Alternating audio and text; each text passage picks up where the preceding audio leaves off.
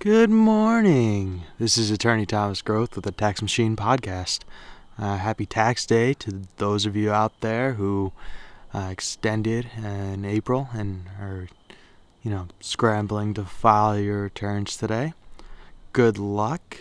I hope you don't need to speak to anybody at the IRS about your returns because they're not going to be there with this government shutdown. But that doesn't mean that you can wait to file your return. The return is due today, so make sure you get it in the mail today or e-file it today.